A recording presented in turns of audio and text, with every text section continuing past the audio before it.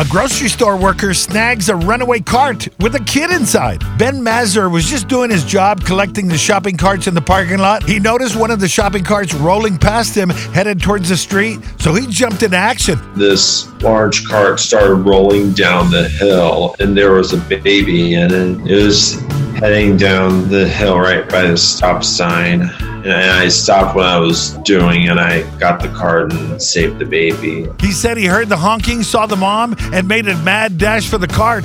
The mom was putting her kids in the car. They were honking at her to get her attention. And he has a suggestion for the mother. Put your kids in the car first, then unload your groceries. Being at the right place at the right time is one thing, but the quick thinking and action from Ben probably saved the baby.